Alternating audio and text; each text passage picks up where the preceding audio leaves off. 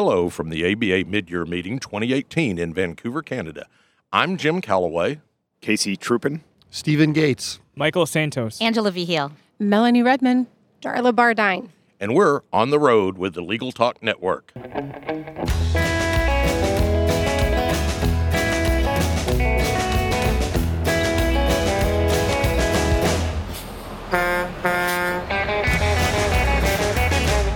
And we're back.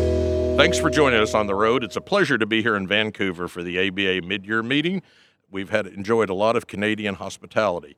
I'm here today to talk with some really nice and fun people about a very serious topic, homeless youth in North America. And so let's start off by letting one of our speakers identify themselves and describe a little bit of the problem. This is Angela Vigil, and I am very privileged to be part of the presidential initiative that the American Bar Association has this year on homeless and street youth. President Hillary Bass really challenged all of us, our different organizations, and a lot of leaders from around the country and around the world to do work for street-connected kids and homeless youth in our backyard in the United States, and to do something to increase access to lawyers, lawyering, and justice for that community. And it's really about shared learning across the border.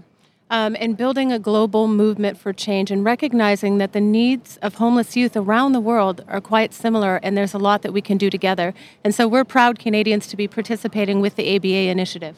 Okay, let's talk a little bit about what your day job is and what you do in relation to homeless youth. My name is Darla Bardine, and I am honored to be the Executive Director of the National Network for Youth. We partner with over 300 runaway and homeless youth service providers across the country, and we also partner with young people who've experienced homelessness. And we do a policy advocacy in Washington, D.C., and we're proud to partner with the Homeless Youth Legal Network. I'm also a member of the American Bar Association Commission on Homelessness and Poverty, and really my role has been to connect youth service providers with pro bono attorneys, whether it's a law firm or solo practitioners or legal aid service providers, so that we can really try to make those connections so that more young people are able to get the legal services that they need. This is Casey Truppin. My day job is working for the Rakes Foundation in Seattle, Washington, which is a family foundation. One of the areas we focus on is homelessness among young people in the United States and also in our backyard in King County. We do fund a legal services program for youth experiencing homelessness. So a current day job interacts with legal advocates that way as a funder, as well as working with them around policy that they're encountering and working with young people and trying to change at the state and national level. For about 16 years, I was a lawyer working with youth experiencing homelessness myself. So I also have that perspective, and I interact with the American Bar Association through the Commission on Homelessness and Poverty, where I'm a special advisor, as well as the Section of Litigations, Children's Rights Litigation Committee, which also is doing significant work around homelessness among young people. I'm Stephen Gates. I'm a professor at York University in Canada and the president of the Canadian Observatory on Homelessness, which is a research institute that focuses on conducting research and mobilizing it so it has an impact on solutions to homelessness. We've done a lot of work around the legal and justice issues of young people who are homeless and have participated with the American Bar Association for a number of years, which people may not know. The ABA has been a leader globally around working to address these legal and justice issues. This is Michael Santos. I'm a staff attorney at the National Law Center on Homelessness and Poverty. We're based in Washington, D.C. We're a national legal organization, and our goal is to end and prevent homelessness. And we do that through policy advocacy, impact litigation, and providing public education to different stakeholders. And I'm also a member of the Commission on Homelessness and Poverty, and my focus at the Law Center is actually on implementing this federal law that protects the education rights of homeless students. I'm Angela Vigil. I'm the pro bono partner and executive director of the pro bono practice at Baker & McKenzie. We do pro bono work in a lot of different areas, but specifically we focus in areas that include children's rights and rule of law and LGBTQ advocacy. Those all come together in the legal needs for homeless youth in particular.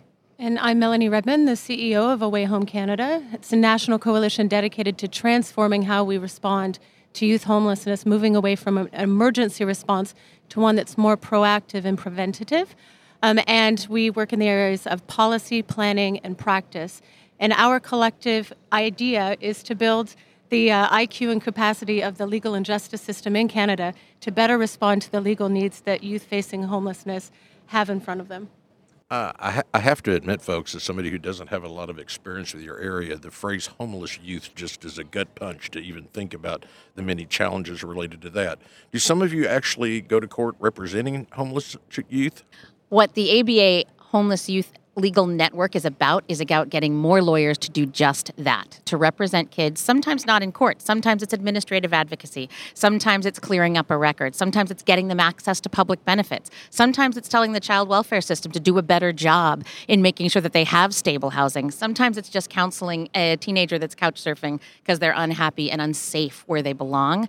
There's a lot of lawyers doing that great work, but we all came together here at the ABA meeting to talk about how to get more of them to do it, to get them to do it pro bono, to get more funding to make sure that it happens for full-time public interest lawyers around the country, and to figure out how to learn from our international colleagues on how to address these legal needs for street youth around the world. And I rarely do that anymore. And when I do practice law, I do it in my own time. I'm saying that for my employer's sake. So make sure that's in there. But for 16 years, even 17 years going back to the time I was a law student, I represented youth who are experiencing homelessness, mostly in civil legal issues. But now we've discovered that there are at least 30 programs across the country focusing on the legal issues of homeless youth in about 20 states. But President Bass has made this a priority really to get that to all 50 states and D.C. and make sure that there is no young person who's experiencing homelessness who has a legal issue who can't get to an attorney. That's going to be critical in our collective goal in terms of ending youth homelessness. This is Michael Santos, and I think that the initiative is actually very timely. There was an article that came out today at the New York Times reporting that the access to justice within the Department of Justice was recently and quietly shuttered by the current administration. So there's going to be an even greater need for providing legal services to youth experiencing homelessness. And sadly, what we're finding out is that there's a lot of similar issues across borders, not just to the U.S. and Canada, but all around the world. And unfortunately, it's always timely. When you have kids aging out of the foster care system and just funneling into a circumstance where they don't have stable housing, you're going to have legal needs.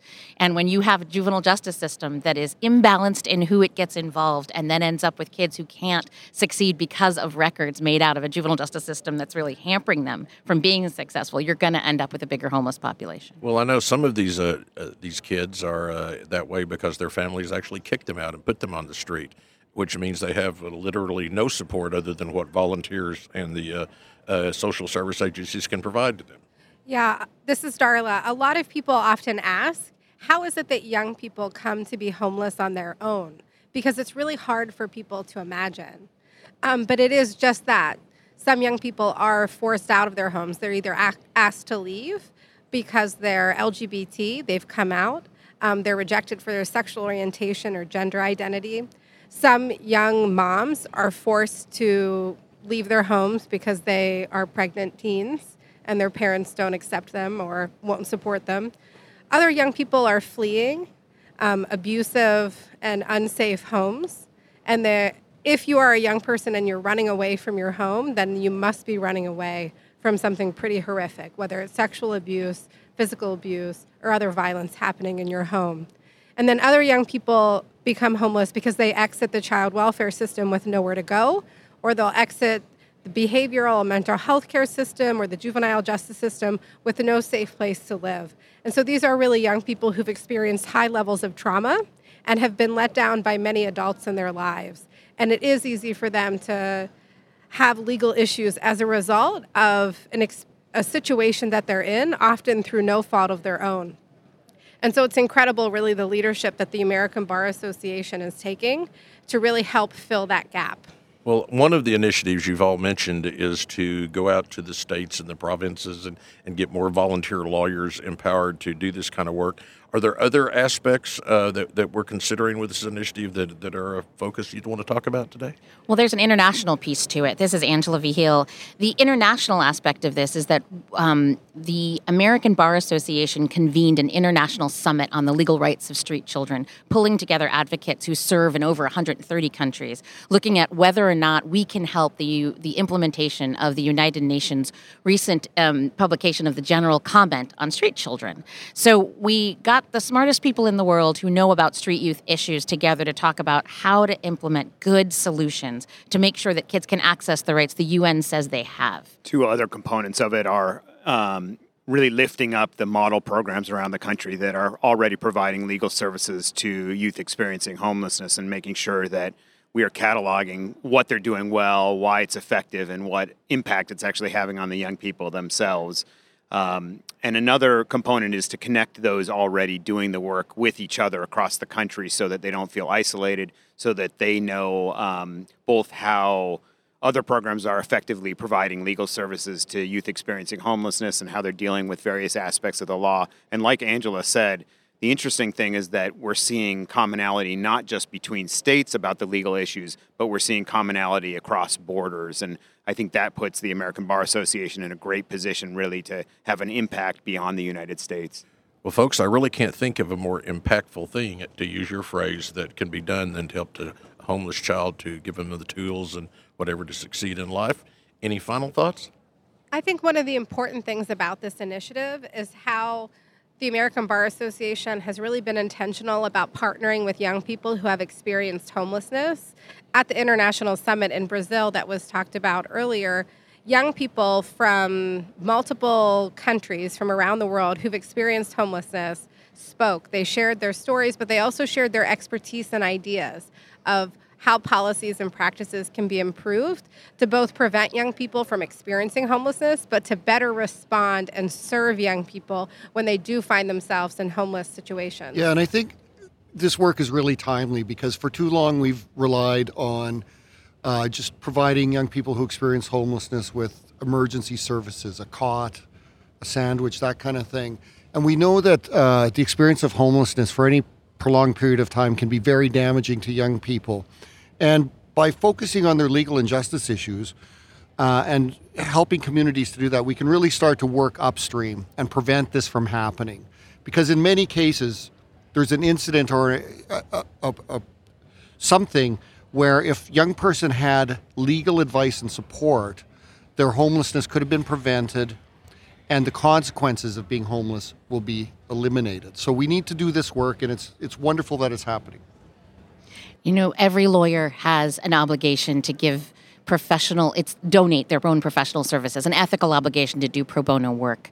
And so many of the barriers to access to justice that these kids and impoverished communities feel are because they don't have access to a lawyer. So one parting thought is for anybody listening to think about how they're going to give their pro bono time and to volunteer to represent some of these kids somewhere around the country or around both countries. Absolutely. And this is Melanie. And one of the things that we're really excited about in Canada is the opportunity to build on what the ABA has been growing and experimenting with in the U.S. We have wonderful things happening in terms of legal services in pockets across Canada. But what we want to do is build on the American efforts to take some of these things to scale and make it really matter in the lives of young people.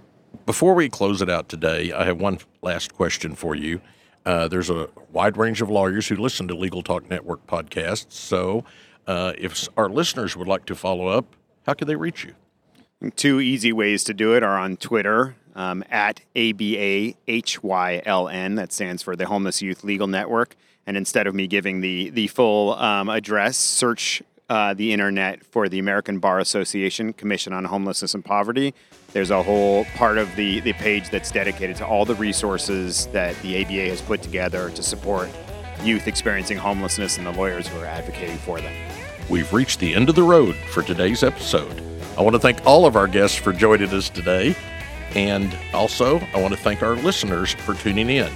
If you like what you heard today, please rate us on Apple Podcasts.